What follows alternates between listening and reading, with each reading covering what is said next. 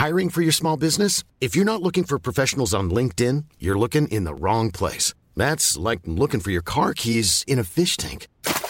LinkedIn helps you hire professionals you can't find anywhere else, even those who aren't actively searching for a new job but might be open to the perfect role. In a given month, over 70% of LinkedIn users don't even visit other leading job sites. So start looking in the right place. With LinkedIn, you can hire professionals like a professional. Post your free job on linkedin.com/people today. Spring is my favorite time to start a new workout routine. With the weather warming up, it feels easier to get into the rhythm of things. Whether you have 20 minutes or an hour for a Pilates class or outdoor guided walk, Peloton has everything you need to help you get going. Get a head start on summer with Peloton at onepeloton.com. When you're ready to pop the question, the last thing you want to do is second-guess the ring. At BlueNile.com, you can design a one-of-a-kind ring with the ease and convenience of shopping online. Choose your diamond and setting. When you find the one, you'll get it delivered right to your door. Go to BlueNile.com and use promo code LISTEN to get $50 off your purchase of $500 or more. That's code LISTEN at BlueNile.com for $50 off your purchase. BlueNile.com, code LISTEN. Hello, I'm Gary Mansfield, and welcome to the Mizog Art Podcast, where each week I'll be speaking to a different artist. Now let's begin by banging these bongos.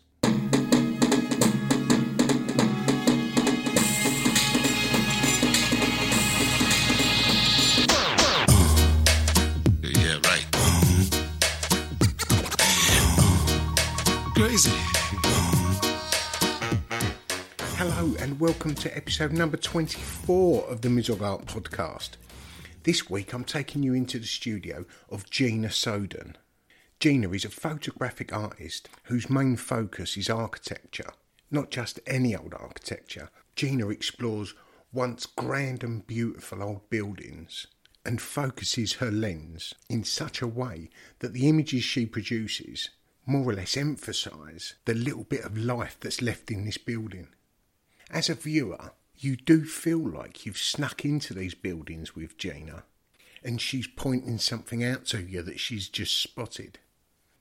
She has definitely captured the perfect balance of light and beauty on one side and the dark and macabre on the other. I had the same situation this week as I had last week with Benjamin Murphy, insofar as I'd not met Gina before we made this podcast. We'd spoken on social media and via email, but again within 5 minutes it genuinely felt like I'd never not known her. And you can tell, as in this podcast, it sounds like we've known each other for years. But you'll hear that for yourself in a minute. Gina's studio is in a building that houses a couple of dozen other studios. And in the background you will hear other artists pottering about outside. You'll also hear the bass of someone else playing their music. Gina did say that she'd go and ask them to turn it down. But as I've said before, I do like to have an atmosphere. I do want you to come into the artist studio with me and hear what I've heard while I'm sat there. I think it adds a little something to the podcast. If I'm wrong, let me know. But for now, come and join me in the studio of Gina Soden. I'm in the studio of Gina Soden, and I'll go straight into the first of 7 questions, which is, how would you explain what you do to someone that doesn't know your work? Okay, so I'm a photographic artist, and what I do is spend hours and hours researching locations all over Europe mostly, the UK as well. And these are abandoned buildings that I've been searching out for and basically want to go and photograph. And then this is like a really cropped down version. And then I go travel to these locations on one like big road trip. I make an itinerary, and then I sneak into them. So I'm definitely not meant to be there. And that's sort of part of the mission, where I sneak in at night or sneak in first in the morning to avoid the security guards. And I go in, take photos for 1 hour or half an hour if I know there's security on site, or several hours, and then get back out, trying without being seen again. And then I move on to the next one, and I just keep doing that on loop, and then come back to my studio and edit the photos, probably like 2 years later, because I've got thousands of photos sat on my hard drive that I haven't even looked at. Like, they're just raw files sat there, which is kind of a terrible crime, really. Yeah. But I kind of have to be in the mood to edit certain photos or locations. Yeah. So where did this photographic journey start? So how it started was this particular one. You mean like with the buildings or generally? You've been a photographer. So photographic artist. Yeah. So I got given a camera by my dad when I was really young, a film camera. So I used like APS film, 35mm, and I was always interested in film photography. And then we got a computer when I was age 13, and it came with a free digital camera. I hate to be one of those people, I'm really showing my age here, but yeah. And it was a 3-megapixel camera, so that's hilarious. Massive at the time. Yeah, and I just shot everything. I think I was the only person in school with one, because they just didn't really exist commercially around that time. And then that was just when I knew I was hooked on photography. And I just kept taking photos all the time, obsessed by it. And then after going through sort of failing at different colleges along the way, I found that photography is what I wanted to do. So I studied at Reading University and did 2 years there. So like work in the darkroom, always the last one there at night, dancing in the darkroom with my drum and bass on and stuff. I was really terrible at the coursework, you know, I've never been good at that, but the actual making of the work I absolutely adored. And then after that I went travelling for a bit, and then I came back and set my own business up in photography. And then that was doing what? That was doing like portraits. Yeah, and then what happened was I wanted to shoot a model on location and not just do something in the woods, you know, or like or in a studio. I was kind of bored by all that. And I found this local psychiatric hospital that was in the newspaper, and I was like, oh, that looks interesting. And basically I just I think I called in sick at work. Nice. And just showing a great sense of morals here. I called in sick at work, drove up there, and I just snuck in. And then from that day I was literally hooked. So I went 4 days that week, and then packed up my job, packed it in the next week, and I realised what did you do when you got there? Do. Did you just go in there and take pictures as you was walking around? Yeah. And then so now it's a lot more studied, but back then I was just like, oh my god, there's like mould on the wall and it looks amazing. Yeah. Oh my god, there's a wheelchair in the corridor. And I literally was shooting everything. I've still got the photos. I was shooting on film as well, and I shot on like a little tripod about the size of the one you've got there, about that big, from the floor, like looking up. All like completely wonky angles all over the bloody place, you know. And then it got like pitch black, and I was in this place on my own. Did you ever take the model in there?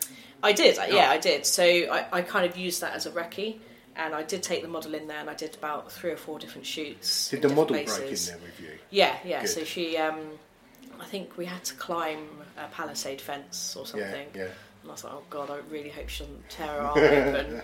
Because that's another reason why I stopped doing the model photography, because I was responsible for a hairstylist, makeup artist, blah, blah, blah. And I was like, I just want to do it on my own. And I just found solace in it, really. It's kind of like my therapy, I think. Yeah. Well, funny enough, do you know Scroobius Pip? Yes, yeah. Do you follow him on Instagram or anything at all? No. He's got a clothing range. In his merch, he's got like a clothing range. And he wanted to do it on a location, and he had a couple of models with him. Like I know he's modelling the clothes himself, and he had a couple of female models and I think another male model.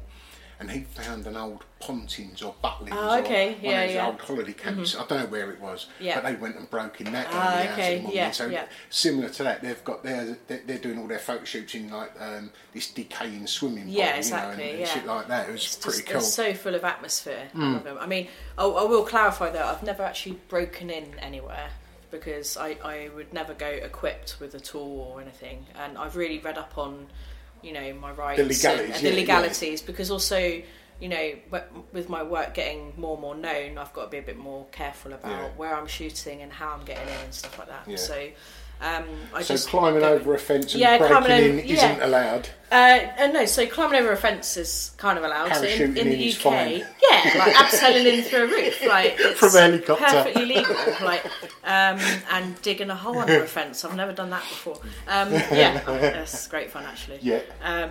No, I've done that. Yeah, Oh, yeah. I've actually got brought a spade with me and like Great Escape style, but actually going into the asylum. Not sure many people would do that.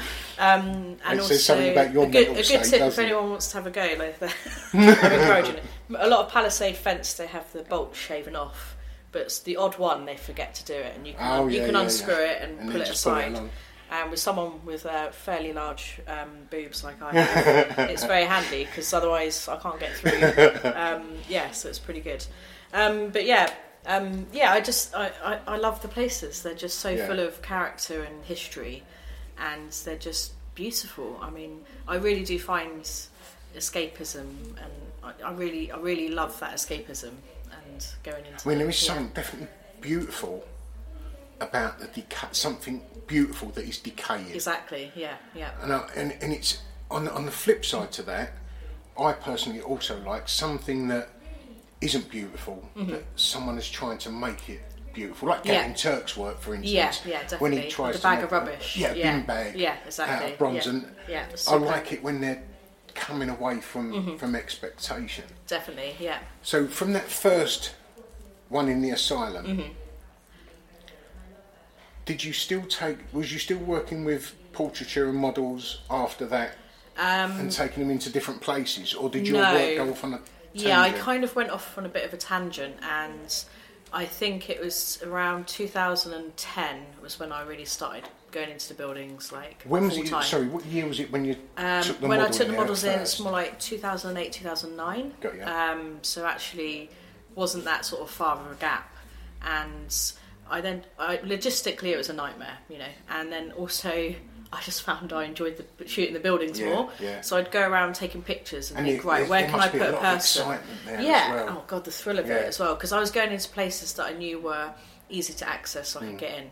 But then I started going into harder places with a group of mates just to recce it, and I was like, oh, I think I prefer this. Yeah. And then I sort of just started going on little solo trips and just realising that this was really good for me, and I didn't really have any massive problems as such, but just to get away, it was like, it was so liberating. So was you say that your work went off on a tangent? Yeah, was you definitely. still doing the portraits as your bread and butter, but doing this as a sort of hobby? It really kind of broke off. It was quite a sort of a quick.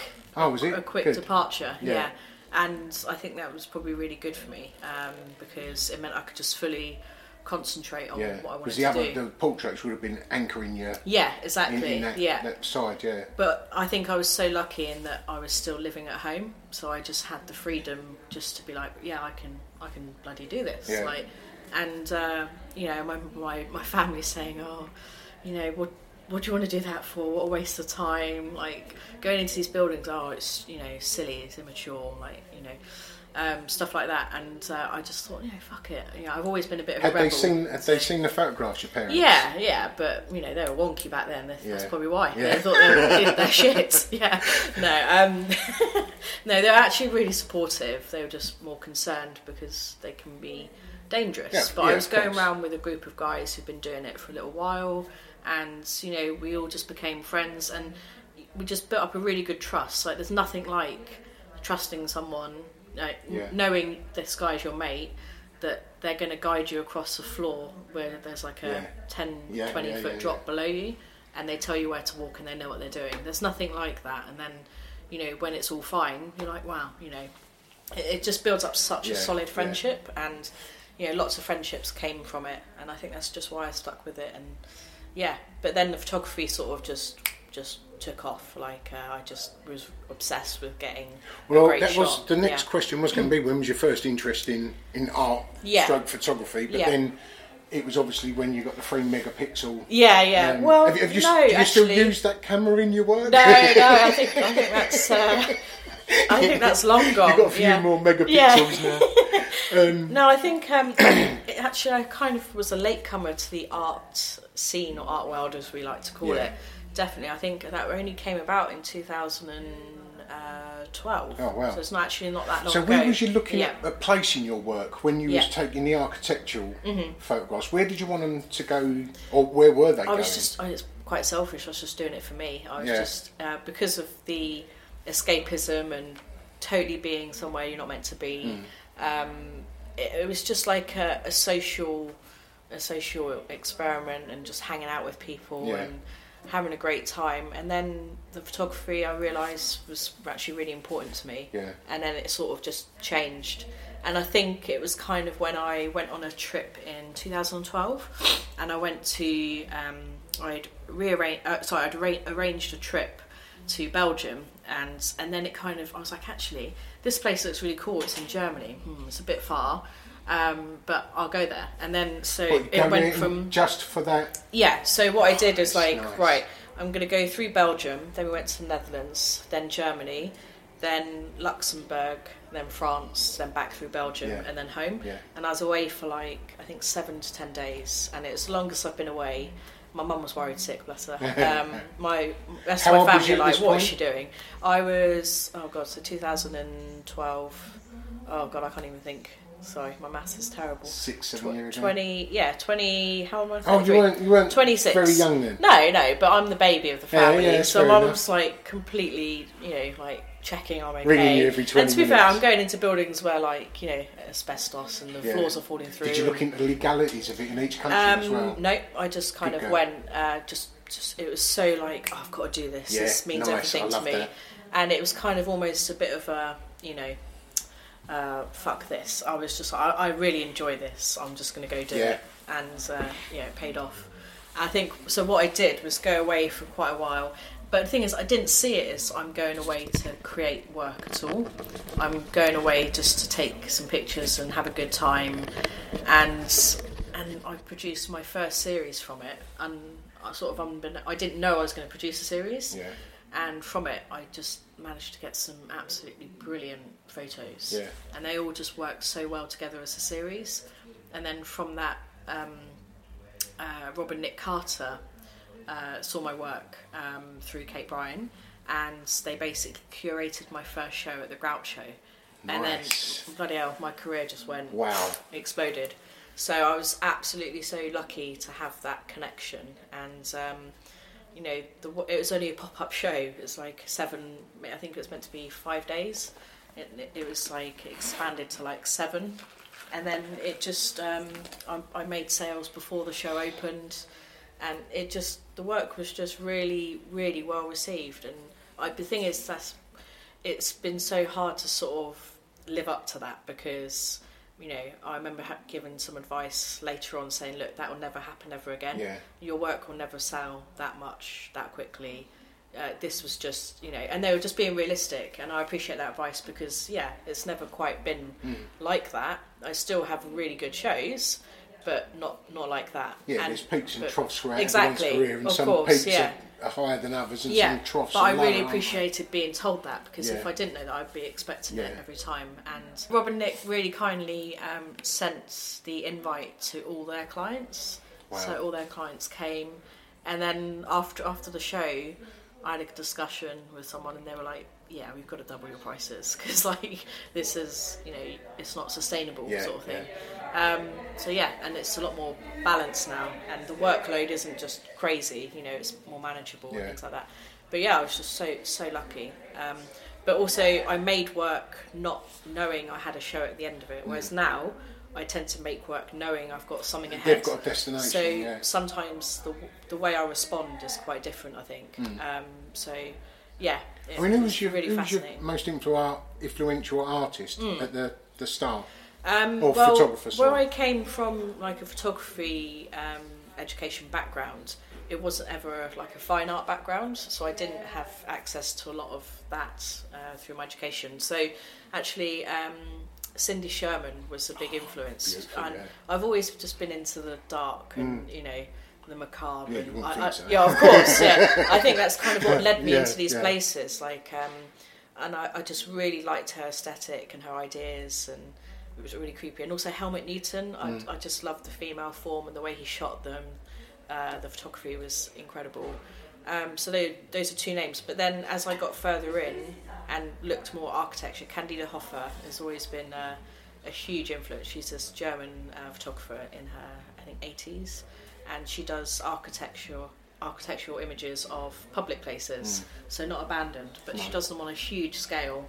And I think she sells with Ben Brown Fine Arts, and she's a huge influence. And actually, Kate gave me a little postcard box of her images, and I've got them in my studio. I still flick through them occasionally, and as a reminder, up a bit of inspiration. But it's good to have different. I find, me personally, good to have different parts of. I mean, we all get inspired from different sort of parts of our life. Yeah. I mean, there's so many artists. But the thing is, when I say them, people are like, "What? Really? Like Iraqi? He used to do the bondage photography." Okay, I'm probably putting a bad impression now. But he used to paint on his photos, and I found that fascinating. Yeah. I loved all that. See, I think the subject matter is sort of irrelevant. It's completely different subject matter. Completely different. Although Robert Polidori, he's all this amazing architectural photography in Cuba. But these were people that came later. And I was, because I wasn't really in the art scene, I didn't really go to a lot of museums and galleries. That's only really been in the last sort of 8 years that I've been doing that. But I was actually quite naive to it all. But I'm actually pleased I was, because I had no preconceptions about anything, and I just did what I wanted to do. So you do sort of stand astride two different genres. Your photographs, photography, and fine art. Yeah, definitely. Yeah. So you will always be photographic artist. When you started looking at the fine art side of things, who was your influences there, or what artists did you look at? Well, I definitely say Rob and Nick Carter, because they were brilliant artists. Sorry, they are brilliant artists, and they were doing so many brilliant things without using the camera. And in the darkroom, and because I came from a photography background where I was in the darkroom, just seeing them use their work in that way, use the tools in that way, I found it just fascinating. And I was looking to them a lot, and also because they've helped me with my first show. I was highly influenced and aspired to their work. So they were interesting, and also Walter and Zoniel. They're really, really interesting artists. So I remember I was showing at Photo Art Fair, I think it was in 2013 or 14, and Walter was showing there, and he had taken a photograph of a chair in a forest, of a burning chair, and used the ashes from the chair to make a pulp, which he used to make a paper, which then he printed the photo of the burning chair onto it. So the photo is made out of the thing. It was just brilliant. So I looked into him a lot more, and it was actually Walter and Zoniel as a partnership, and they've done some brilliant things with photography. So they've just done something in Soho House where they've used the room as the camera obscura as the camera, and projected an image onto the wall. So it's like a fresco, but in like a new way. And they were. They're a big influence, definitely. So I look at their work quite often. Mates on Instagram. So yeah. Vicky, stop it in the bed. Oh, that's all right. She does a bit of scratching. Hello. I think I'm a bit insular. I'm just in my own little bubble. Well, a lot of the time you just pick little tiny elements out of. It could be anyway. It could be an advert on the telly, or a passing bus. Something to catch your eye. And, definitely. You think, that does. Yeah, I must admit the buildings are the big inspiration for me. So with the buildings, so how did you start finding them? You obviously had the asylum in Reading. Where was the asylum? In Epsom. Right. So the asylum was in Epsom. Mm-hmm. Then you went to one in Germany. Where did you start looking for old buildings or hearing about them? So there was a network of co-conspirators, basically. Nice. Your husband was one of those, or your future husband? Was one of those. Yeah. And where were they? Were they just across the country? Yeah, across the country, across Europe.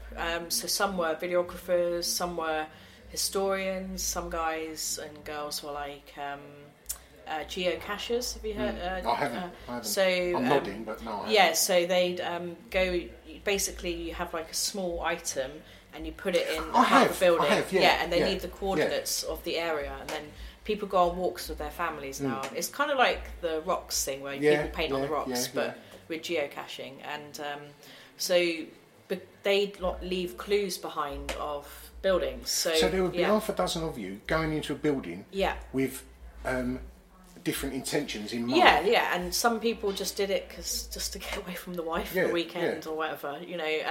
We all had our own different reasons for being there, and also it was just like a collective of like-minded people used to like hanging out. And I'm still friends with a lot of them to this day. But because I've got so many buildings on my map, I don't really need to do as much research now. So I've got thousands of buildings I need to see, and I know where they all are. And are they the ones that you have in mind? Are they scattered all across Europe? Oh yeah, unfortunately. Across the world, even? Yeah. I mean, USA, I haven't even started researching yet, but that's something I would like to do. But I've got my eyes on other places at the moment. Yeah, see, it's never ending. Yeah, exactly. I mean, I could do this for the rest of my life. I'm addicted to it, but I'm exploring less and less now because I'm making the artwork. It's not just as simple as digital photograph on beautiful fine art paper. I'm actually creating things now, and it takes up a lot more time. And the work you're creating at the moment, where are the buildings that feature in your work at the moment, or are they just extracted? I would say mostly all over. We're actually looking at all of them here. I'd say 90% of them are Italy. I'm literally obsessed with Italy. So I kind of like to do my own version of the Grand Tour. Sir John Sloan, he did his Grand Tour of Italy and came back with like bits of marble and all these items, whereas I come back with photos. So you go over there with the buildings already in mind. Yeah, so I have a map. I know exactly what I'm going to see. And if I'm really organised, which I'm not so much these days, I used to write an itinerary out. So up at 7, leave by 7:30, because it would take 15 minutes to crawl over, the bank, or like it was really complicated entry and exit, so it would take a while to get out of the building.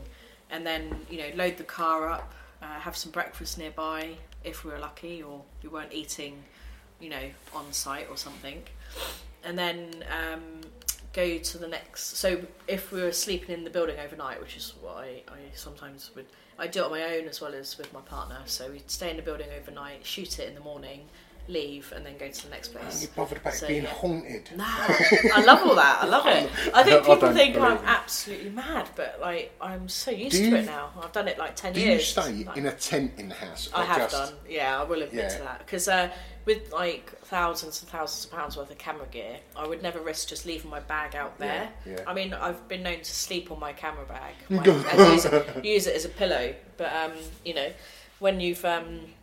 when you've had a heavy day and your hair's covered in nettles or maybe crap or asbestos. Yeah, I did see a photo of you on your Instagram feed. Looked like you've been down a mine. Yeah, you was wearing a nice dress and then you just had mud. And oh yeah, the one where I've got my face covered. Oh, there's a brilliant is it GIF or GIF that my fiance made of me, and I'm so hot. He poured a bottle of water over me. And I'm going like that and shaking my head. It's like a L'Oreal advert, and like my face is like covered in water. And he made it into a GIF. It's brilliant. I'm gonna have to repost that. It's very funny. But yeah, I sleep in the buildings overnight, and I have like an itinerary, so I know where I'm gonna go. But most of the time now, because I have so many locations, I don't really plan it that well, which can be good because it means you just book a hotel on the day. But sometimes I'm the only driver, I'm the only one with a plan, so I had to sort of do everything. Yeah. If I've pre-planned it, it's much easier for the navigator just to be like, right, we're going here now. Whereas before I have to like just pull the car over, figure out what we're doing. So do you take your fiancé with you or someone else with you? Often? Yeah, like it's got to give you a lot more freedom, hasn't it? Yeah, like it's a safety thing really, because I've been around Germany and the Czech Republic on my own, and while it was good, it was winter, it was freezing. I was like, if anything happens, I'm stuffed. We actually did have, it was slightly creepy, but he did have like a family tracker app so he knew where I was, Yeah. and I was like, yeah, this is a bit weird, but it's actually a good idea. See, that's why it's been on there for 6 years. So why is she going into a shopping mall? So I have been exploring on my own, but I just don't do it as often now. Yeah. Also, it's not like it's boring on my own, because I do enjoy my own company. I'm very happy. So I'm an artist, you know. When you're driving along or on a train or going somewhere, is your eye drawn towards derelict buildings all the time? Even on the way to work, and I see a Harris fence, I'm like, oh shit, what's that? I'm like, you know, rabbit in the headlights. I'm like, oh my god, and I don't always check it out, but I'll Google it, read up about it, or I'll pin it. So many places on my sat nav, because I can't type when I'm driving. I'll quickly just press save, and and I think it's got a voice activated thing, so I just say derp, which means derelict place. So I've got like hundreds of pins all over France, which is just like derp, and it could be a complete shithole. It could be crap, but the thing is, sometimes I've judged a book by its cover in these buildings. I'm like, oh, this looks rubbish, guys. Let's sack this off. We go in, it's like, whoa, it's got a double staircase, like there's peeling paper everywhere. It's amazing. So I've learned just to say, like, check every room. Like I'm sure this is a good one. And sometimes, 90% of the time, they're not that interesting. Yeah. But the 10% that you do bother you to check find out, a lot of? Do you find gems in all of them? Hey, I'm Ryan Reynolds. Recently, I asked Mint Mobile's legal team if big wireless companies are allowed to raise prices due to inflation. They said yes. And then when I asked if raising prices technically violates those onerous 2-year contracts, they said, "What the f*** are you talking about, you insane Hollywood ass?" So to recap, we're cutting the price of Mint Unlimited from $30 a month to just $15 a month. Give it a try at mintmobile.com/switch. $45 up front for 3 months plus taxes and fees. Promo rate for new customers for limited time. Unlimited more than 40 gigabytes per month. Slows full terms at mintmobile.com. I'm Sandra, and I'm just the professional your small business was looking for. But you didn't hire me because you didn't use LinkedIn Jobs. LinkedIn has professionals you can't find anywhere else, including those who aren't actively looking for a new job, but might be open to the perfect role, like me. In a given month, over 70% of LinkedIn users don't visit other leading job sites. So if you're not looking on LinkedIn, you'll miss out on great candidates like Sandra. Start hiring professionals like a professional. Post your free job on linkedin.com/people today. No, definitely not. I mean, some places are boring throughout, and then there's just one interesting room, and it's pretty incredible.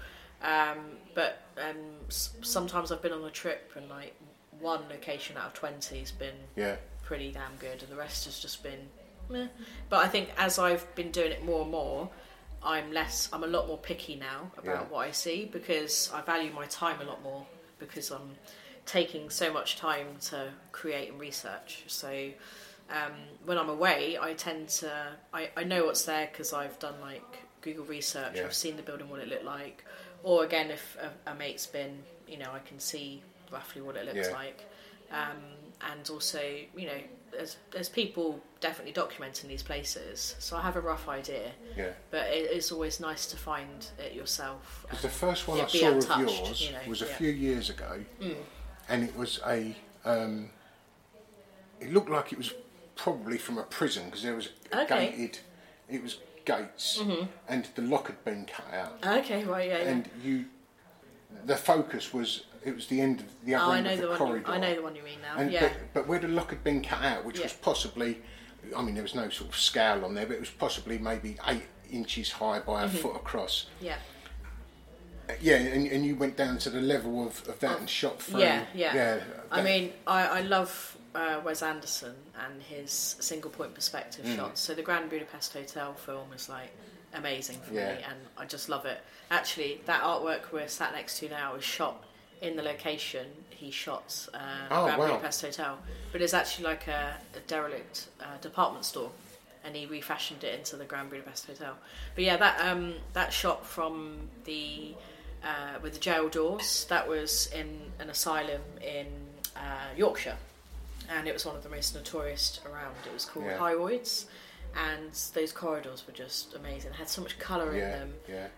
I'm not even sure if that jail door was meant to be there, or if it was put in, or because a lot of these places are repurposed for TV series, and you never know what the original features are. I'm guessing it was put in for a TV series, because I don't think a jail door Doesn't would exist matter, like that. But either way, I was just like, yeah. I love this, and I mean, what annoyed me though, it wasn't quite central the way they'd put the gate on. I was like, this is really annoying because it's not in the centre of the Well, I did the see corridor. one. Not that I'm obsessed. I don't know if it was on your website, but I did see one where you was looking into a room from one room, looking through a double door. Yeah.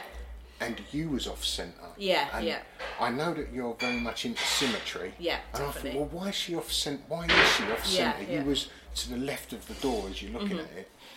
But I did notice that one of the doors weren't open correctly either. The one on the left was open at like 45 degrees, and the other one was open just a little bit more. Yeah. So I didn't know whether you couldn't open the door. Yeah, sometimes that can happen, or I try, because sometimes when you do it, it can look too perfect and staged. Yeah. So sometimes there's items in the room, like, you know, like a bed and like a sculpture next to it. And people are known to go into these spaces and stage them, and it can look like a movie set. Whereas I like to go in and shoot them as they are, undisturbed. And, you know, I've been known to be with some friends, and I'm like, why don't you just close that? And I'm like, no, because it's forced. Yeah, I'm forcing my view on it. Do you ever take things out? Sometimes. So say it's like a Walker's crisp packet, Yeah. or, you know, if there's like a glaringly obvious bit of rubbish and it's you know, bright colour, or cigarette butts, or just you know, and they're really obvious in the frame, and because I know otherwise I have to Photoshop the stuff out. Yeah. But graffiti, I tend to, you know, I've been known to clone that out as well, because sometimes there's been like swastikas and stuff like that that. sort of brings. That gives it a.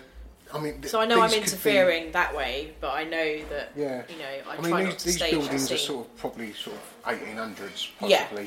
late 1800s. When you see definitely, graffiti on there, you know that's within the last 30 years. Yeah, or so something. I'm like, I'm going to get rid of that, because I'm focusing on the architecture and the character here, not on someone else's artwork. Yeah. You know, and I think it can be distracting. So there's some places you definitely cannot avoid the graffiti, or they're like big pieces sprawled across. But you know, on occasion I've grabbed one side of the room in Photoshop and flipped it over.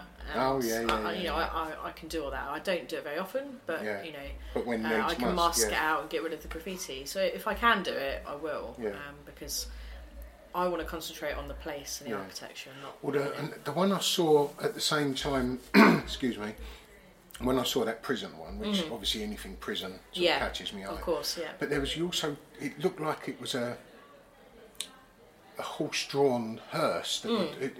Oh yeah.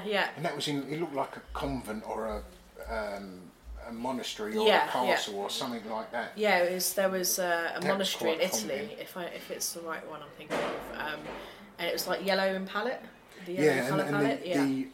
The carriage green, was tipped all over. falling apart. Yeah, so that was in a monastery in Italy, and actually had to walk through like a cemetery to get there. The monastery was completely abandoned, and it was just really bizarre. But the house next to it was still lived in, so we had to sort of really creep round. So it wasn't on site, but the house is kind of attached to it. Yeah. And this hearse was just incredible, and it kind of tipped on its side, and it was ancient, it had like wooden wheels, and it was all like ivy growing up through it. It was incredible. And the actual rest of the monastery wasn't that interesting. It was quite bare, but that particular part of it, if you find an object or an item, or you know, like that operating chair, you know, like or a wheelchair, it's always items like that. It really points to a character of what the place used to be about, and I love that, you know. Yeah, well then it just gives the viewer a chance to sort of make their own story up beyond what you're looking at. Doesn't it? Yeah, definitely. Which piece of work that you've created do you hold most dear? So I think there's a couple, so I might cheat a bit here. That's all right, cheat away. There's an artwork called Blue Orphanage, which I made in 2012, and that was on my first trip. And I hold it dear because the place has only in the last year has been demolished, and it was this incredible castle, and it was in Belgium, and it was up in the hills, and it was just absolutely huge. It had like a Gothic tower, and it used to be a boarding school for children, and an orphanage at one point, and like a family home. And it just got put through all these uses, and it's like a summer camp as well. It's just incredible. And the place has just been slowly rotting and falling apart, and the owners did nothing at all to protect it. I mean, they had this one guy walking around the woodland and would fire his shotgun just to scare you away. Luckily, in 4 or 5 times that never happens, but there's always threats of it. Or you weren't sure if it's just a rumour. It's good enough either way. Other people get jealous if you go somewhere or something, and they like try and put you off. It's a bit sad, really. So it was just this one place that I connected with straight away, and I produced my best-selling work from it in 2012, and I just didn't know it would have that effect on others like it did for me as well. And I felt like I was quite pleased because the photo portrayed exactly what I felt. So what would you do? Would you sell your work at that time that you're talking about? Would that be edition prints or? So that it's all of my photographic work is either in an edition of 10 or 15, dependent on the size. And then for the big one you saw downstairs, like this edition of 3. Wow. So, but I don't do every single edition size for each piece, dependent on the series as a whole. So that was an edition of 10, and I think it got taken to an art fair, and they sold all 10 editions like in the one weekend. It was just insane. Oh, sorry, it sold a couple at the Groucho show, and then the rest sold at the art fair, and it was just like wow. And it was just such a beautiful place. So the piece is called Blue Orphanage, and it's got a completely blue colour palette, and it's got an amazing Gothic, groined vault Gothic ceiling, and these huge windows, and there's like some textures in there, and the staircase is crumbling, and it just reminded me of like a romantic fairy tale castle. I'm such a romantic. Do you look for the history of? Oh yeah, and I actually found a before and after shot. I lined it up so it was similar to the perspective I shot it at, and it was fascinating to see the difference. So sometimes I read the history of the places before I go. I was just about to ask you that. Do you think the images that you capture would be different if you would have looked at the history before, for instance? Yeah, I mean, it does sway me into what parts of the place I might capture. So, for example, if I'd read about, the people that have worked there, the nurse, I say in an Italian asylum, I'd read about the people that work there, the nurses, the patients, I might be more focused and change my perspective on the patient beds or the dorms or something. But I think I just know when I see a good shot, it's all about. So it does and it doesn't. It's weird. I think I'm mostly fascinated by the composition, and if it's got a single point perspective and it's got enough decay and lead-in lines, or it's got like a Fibonacci style pattern that I'll go in for, like a sweeping staircase, stuff like that. Yeah, I think for me, like number one, it's about the composition, and then after becomes the history and story. And if I can tell that through the image, then great. Inspiration. Where do you go for your inspiration? Or find it? So, God, Instagram's just brilliant, isn't it? Yeah, I mean, come on. Like, I would say I go to art galleries and art fairs and exhibitions all the time, but I just don't have the time. No. So, occasionally I'll just... occasionally I'll do that, definitely. But Instagram's just a brilliant daily feed. Like art friends I have, we're all putting out different work at different times, and it can feed into my work in different ways. But I recently went to Miami for the Art Basel week, and that's kind of like my yearly dose of mayhem, amazing art, meeting all these different people, and basically brilliant parties. I mean, I'm going to be honest. It did look. I saw it on your Instagram. It did look pretty good. And then I've got like a little crew I go around with called. So Sarah Maple is one of my really good mates. I love her to bits, and Michael Warner. So we're both. We're all artists that deal with photography, but in different ways. And our subject matters are different. But Michael Warner and I both share the love for architecture. So we've kind of. We first went to Miami together, me and Sarah, and then Michael was there, and then we hung out one night. We saw this amazing drone performance of these swallows, and it was like hundreds of drones that flew together, and they've never been done like that before, and it was organised by BMW, and we all just stood there and just sat in wonder at this amazing display, and we just had such a laugh. And then so last year now, we went to Miami together, and last year we went to loads of exhibitions and shows and stuff, and we just hang out and talk about art. So I think it's really important to have that good artist network, and not just online mates. You know, you need to get out there. And Kate's always encouraged me to go to galleries and museums more, and you know, that's been really helpful, because you know, I used to just be in my own little bubble before, not know anything about art or the art world or anything at all. Like, I was completely naive, but I kind of, you know, that was helpful at the start, but now, you know, need to be out there a lot more. And I try and go wherever I can, so I just get inspiration from daily life as well, you know, like architecture's all around us, and I just absolutely love it. And yeah, I've still got that dark and macabre side, and so your that work's feeds into the moved work on too. a little bit, hasn't Yeah, it? yeah, definitely. Yeah. I mean, now you're I'm creating originals now. presenting yeah. artworks. I suppose, yeah. Now you're presenting artworks. Yeah, yeah. If that would be it, you're presenting them on ornate mirrors, and you would think that they would be a little bit decorative, but they're definitely not. No. Are they? Oh, that's good to hear. Definitely not. Yeah, I mean, it just looks like you've found the most beautiful frames to put your art. Yeah. I think, you know, it's really hard to pair up the right image. So I tend to choose the mirror first, or the surface. So there's a marble piece there, and I also print onto copper and aluminium. And I choose the surface first, then find the photo to go with it. And sometimes it can be really hard to marry the two. But once I do, and it fits, it's like, you know, that's brilliant. It's kind of like a fist pump moment. It's like, yeah, I got it. And I was just basically looking to go into original artworks and try something different. I thought, right, I've got these photos, still, you know, using my photography, but I want to present them differently. And then I found a sheet of old glass, and I just started experimenting, and bloody hell, it took so long to perfect it, and you know, it's such a precarious process, and it can go wrong.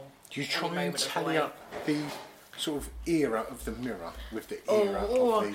I would love to, but I tend to not do that. No, I'd love to, but I think you know, sometimes I don't know the mirror's background. Sometimes the mirror is a lot newer than what it looks like, and sometimes it's just a sheet of glass, as you see here. It's like a, you know, frameless.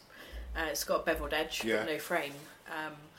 And I think it's what I feel. The older and more dilapidated the mirror, the better. Exactly. Yeah. So I've learned all these terms about mirrors, like foxings as well. The glass, the silver behind deteriorates, and it leaves foxing on the glass.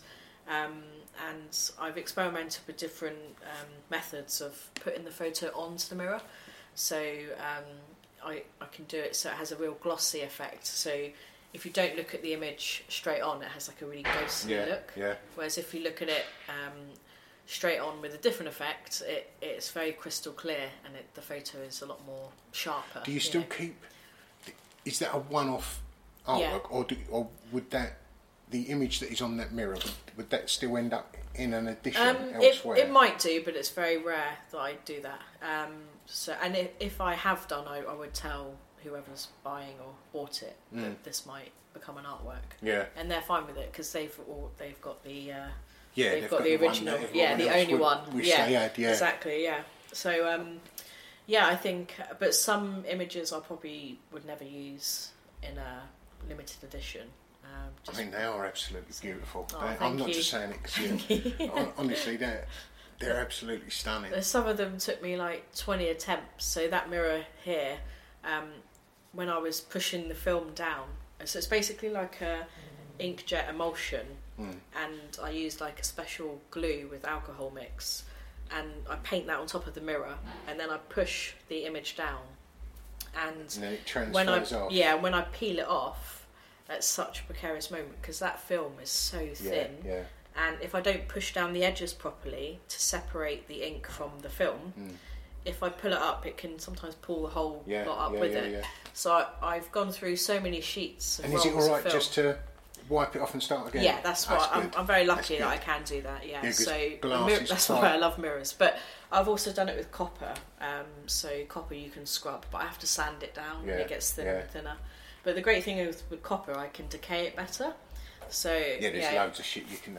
There's loads of techniques you can do with metals. Yeah, I mean, I might regret this, but I've actually used my own Wii on some of the works just for the acid. Decay them. It's brilliant. So I can actually now say my Wii is in the Ned. Yeah. So I'm actually quite proud of that. I go show my mates. I'm like, so actually, don't touch it. Yeah, exactly. Yeah, what's that funny smell? But it's brilliant because I was using salt and vinegar and it's just too slow. Yeah. So I've got like all these acids in my studio, like quite precarious stuff, you know, like sulfuric acid, and I don't really think you can buy that now. Ammonia, you've got to be careful with. Yeah. So I've got like a gas mask there and like elbow length gloves and a boiler suit. So I'm, when I'm working on mirrors, it's not such a thing because you can't decay glass like that. But when I'm working on copper and aluminium, it's great fun. Yeah, so a lot of it is just homegrown and stuff I've learned and happy accidents as well. But what I've had to also remember is, I've got to preserve the artwork. Yeah. So I've had to go through lots of different versions of fixative spray and fixing spray, and different finishes to make sure the artwork stays on there. Yeah. So I remember this particular copper piece on my wall, and I left it there for 6 months, and it didn't change. I took photos of it every month. Oh yeah. And because I was like, I don't feel comfortable selling this work if it might deteriorate rapidly. And it didn't change at all. See, I quite like the idea. But with some work, it could change. Like, mirrors are always going to deteriorate. Yeah. The back of the mirror will wear away, and I kind of love that because, I've added to the decay myself, the decayed image, and then the artwork, the surface it's printed on, will decay eventually in time, but not so much that it'll ruin the photo because that's on the front of the mirror. So I think I found something I kind of addicted to making. It works so much. Certainly, it works so much. It works so well. And that marble piece there. I mean, I love showing the veins of marble. So that operating chair was kind of this strange chair in this asylum, which the cover of it was dripping down, and where I pulled the image off, where there was quite a lot of glue.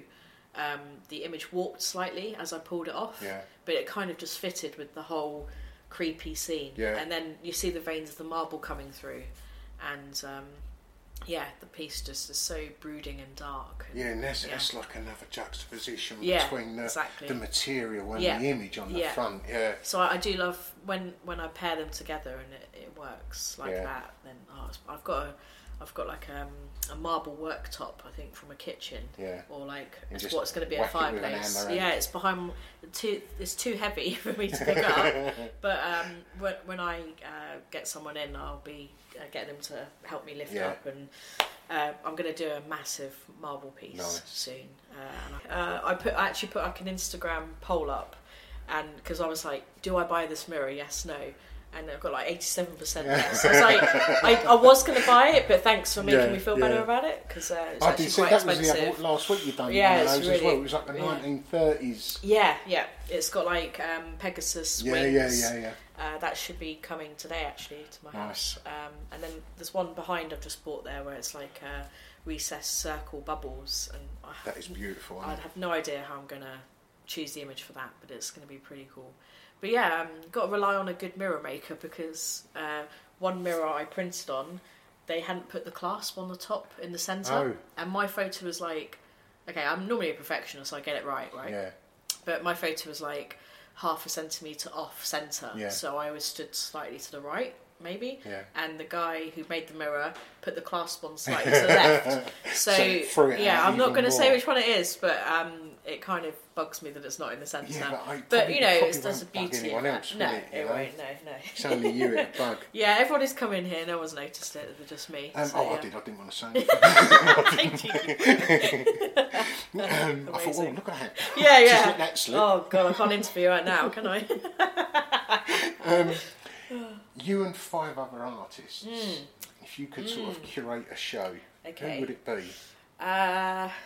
I think Sarah Maple, Of just course. because she's Lols and I love her, and I've actually always wanted to do a collaboration with her, and I think we will do it eventually, and I think working with her would be brilliant. We've had chucking around a few ideas, so definitely her, and I think Michael Warner, because he's just such a good guy. He knows everyone, he's brilliant at talking to people, he's charming, I love his work. So those two definitely, but I'm going to struggle with the rest now. Because there's just so many great artists out there, Gary. I mean, you know, now you're asking me to name my favourites. Yeah, well, you don't... It might have to be dead people, and then my friends now won't be offended. Yeah, that's cool, isn't it? I mean, don't feel that you have to. I mean, no, there's definitely... some people just keep going on and on. You know, they don't pick 5, they pick 35. Oh, okay, wow, yeah, okay.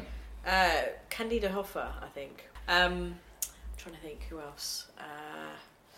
I think Frida Kahlo, because I'm reading a book of hers at the moment and absolutely love her work. Amazing backstory, and just her work was superb. Yeah. And it will live forever, won't it? Yeah, exactly. Yeah, and I think really important work. I think also it would have to be Charming Baker, just because I love him. He's just amazing. He's such a good guy. Yeah. Well, he's got the dark side as well, so I think that would fit quite well. His show I went to at Gillis a little while ago. I don't know if you went, where he had the aeroplane in there. Yeah. I said this to Louise. That was one of the best shows that I've been to, insofar as it was so basic, with just that ribbon of images going around the middle of the gallery, and that aeroplane it was so fucking selfish. Yeah. And he really isn't, is he? You know, he's a really considerate person. But you had to sort of step over the wing and then step over. I thought it was beautiful. I think he installed that at Soho House, Miami Beach, and it was just amazing. Yeah. It was actually on the beach, wasn't it? Yeah, very cool. I thought it looked better in the gallery, because it looked like... I said to Dario, like, did he measure it so that it would just fit in here? Because it was absolutely perfect. Yeah, it's huge.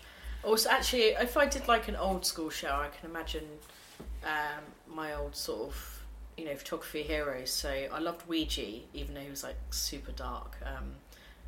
Back when there was a MySpace, I remember posting some of his work, and it was sort of like when there were loads of riots in America, and people had been shot and the blood was on the floor.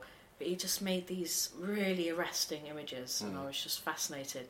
And the subject matter was so dark, and I think people thought, "What are you posting that for? Like, you're mad." But I just don't think they saw it. Maybe like the beauty in it, like I did. Earlier, your work has moved on already to the stage it is here. Where can you see it going next? Oh yeah, I mean, or unless there isn't. I've got so many ideas. I mean, there's so many things I want to try. Within photography, but also mixing it with other styles of art. So, I kind of like the idea of collage. I think that would be really interesting to dip into. But I've also had such a fascination with the darkroom since I first started photography, that I think going back to film and presenting that in a different way would be really interesting. I've got a drawer full of negatives from Pripyat when I went to Chernobyl. From the disaster from 1986, and I have to do something with those. But it's just figuring out and also sensitively approaching it. Because it's such a difficult subject matter. I think. I want to go big. I want to print massive, but not necessarily photos. So, because yes, I think it would be. I do think you've got enough room in your practice to pull away from. I ain't saying that you should, but I mean, because your theme if that's what you'd want to call yeah, it, yeah, is dilapidation. yeah, definitely, yeah. And that's what you've got, and this is just the way you're showing it at the Yeah, moment. I mean, I wouldn't mind working with people again, you know. I think now that made I'm... you sound really lonely. I know. Yeah, me stuck in my studio all alone.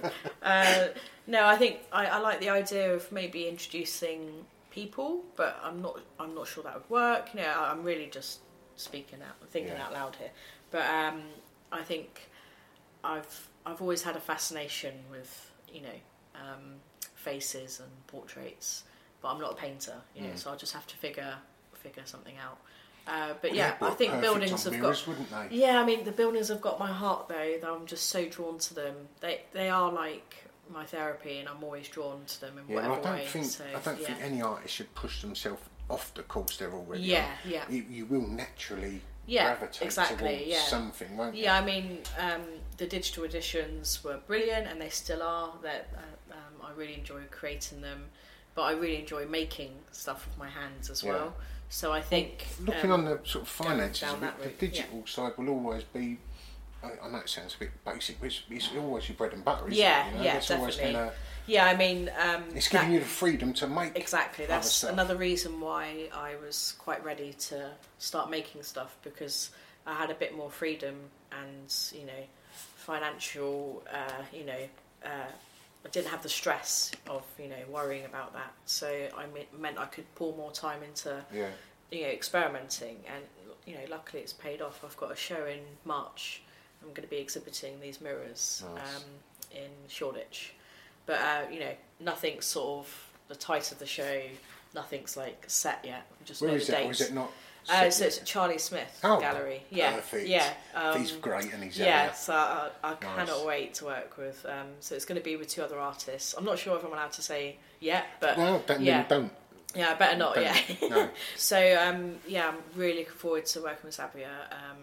He's just been brilliant, great, really supportive, and I can't wait to show. I'm so lucky to show there. Like, it's going to be absolutely amazing. So I'm, you know, going mad creating work now, because the show was kind of put on earlier. Obviously, I'm getting married in April, so I was like, right, got to do it before the wedding, and so It's just getting in the way now. Yeah, the wedding? Yeah, oh god, it's so annoying. Like, Mike could have waited. Like, no, I've been waiting like 8 years to marry him. So yeah, I'm madly creating at the moment, and You're not getting really married enjoy it. in an old building, are you? No, well, kind of. It's like an old quarry that's been converted to like a holiday sort of campsite wedding venue, basically. Nice. And it's the lake's been filled in. The quarry's been filled in, so it's a lake now, and it's, you know, really, really romantic and like a woodland vibe. Good. But it's got the old remnants of the past there. So we just fell in love with it straight away. Yeah. Well, it was never going to be anywhere normal, was it? No. I mean, I looked at all these country houses. I was like, they're amazing, but it's just not us. Not got, So, if you wasn't an artist, what would you like to be? Ooh, that's difficult. Well, I always wanted to be a weather girl when I was little, but I think that dream's gone. Pig farmer, I always wanted to be. Yeah. Actually, when I was much younger, I wanted to be a vet. I love animals, obsessed with animals. Occasionally, people might see Rafiki on my Insta stories. But I think it probably would still be in the arts. I think I'm going to copy Maeve, because I think. Or a location scout, actually. That would be a dream job. Yeah, like or a travel writer, like a travel photographer. Anything to do with travel and photography. Location. I'm just there. Perfect. How about a food and travel writer? Because God, I love food. Perfect. Like Italian food travel writers, and then I can just stay in Italy for the rest of my life. You know, email my stuff back. I just don't have to leave Italy. Yeah, I think that would be it. Right, so you've got something coming up at Charlie Smith's later on. Yeah, in the March. Spring. Yeah. Where can anyone else see what you've got? So my website's ginasoden.co.uk, and my Instagram is @GinaSodenArtist, and that's where I post most of my behind the scenes stuff. and news, basically. Yeah. That's everything. So, yeah, that's Gina, everything. thank you Brilliant. very much. Thank you so much, Gary. Cheers. It's been great fun. There you go, Gina Soden. That was one enjoyable podcast to make, I can tell you. That was a great little story about Rob and Nick Carter being the first people to give Gina a break. I didn't even realise she was Kate Bryan's sister until I was listening to Maeve Doyle's Private View show on Soho Radio just before Christmas. It's as if I walked round the art world with a bloody blindfold on. And I'm extremely pleased to say I didn't leave Gina's studio empty-handed. I left with two things. One being a double pack of cream scones that I told Gina I would eat when I got home. Truth be told, they were gone by the time I got to Acton Town Station. But more importantly, I left with one of Gina's artworks. Once again, I was telling an artist about Face Value 3. I told her that a couple of her buddies were in there, being Sarah Maple and Charming Baker. And she asked if she could donate this print of a room within a military hospital. I don't know whether I was more pleased about the artwork or the cream scones. As Gina said there, her Instagram handle is @GinaSodenArtist. Keep a lookout on there for when she's got her show at Charlie Smith's. That's an opening that I'll try my hardest to get to, that's for sure. You can go over to ginasoden.co.uk to see more of her work. So like I say every week, whichever platform you listen to this podcast on, if you're able to leave a rating or a comment, please do so. It really is beneficial to the podcast. If you want to contact me, I'm on all the social medias at Mizogart. That's MIZOGART. And you can see which artists we've got coming up at www.mizogart.com. So, thanks for listening, and until next week, ta-da. Planning for your next trip? Elevate your travel style with Quince. Quince has all the jet-setting essentials you'll want for your next getaway, like European linen, premium luggage options, buttery soft Italian leather bags, and so much more. And is all priced at 50 to 80% less than similar brands. Plus, Quince only works with factories that use safe and ethical manufacturing practices. Pack your bags with high-quality essentials you'll be wearing for vacations to come with Quince. Go to quince.com/pack for free shipping and 365-day returns. Planning for your next trip? Elevate your travel style with Quince. Quince has all the jet-setting essentials you'll want for your next getaway, like European linen, premium luggage options, buttery soft Italian leather bags, and so much more. And is all priced at 50 to 80% less than similar brands. Plus, Quince only works with factories that use safe and ethical manufacturing practices.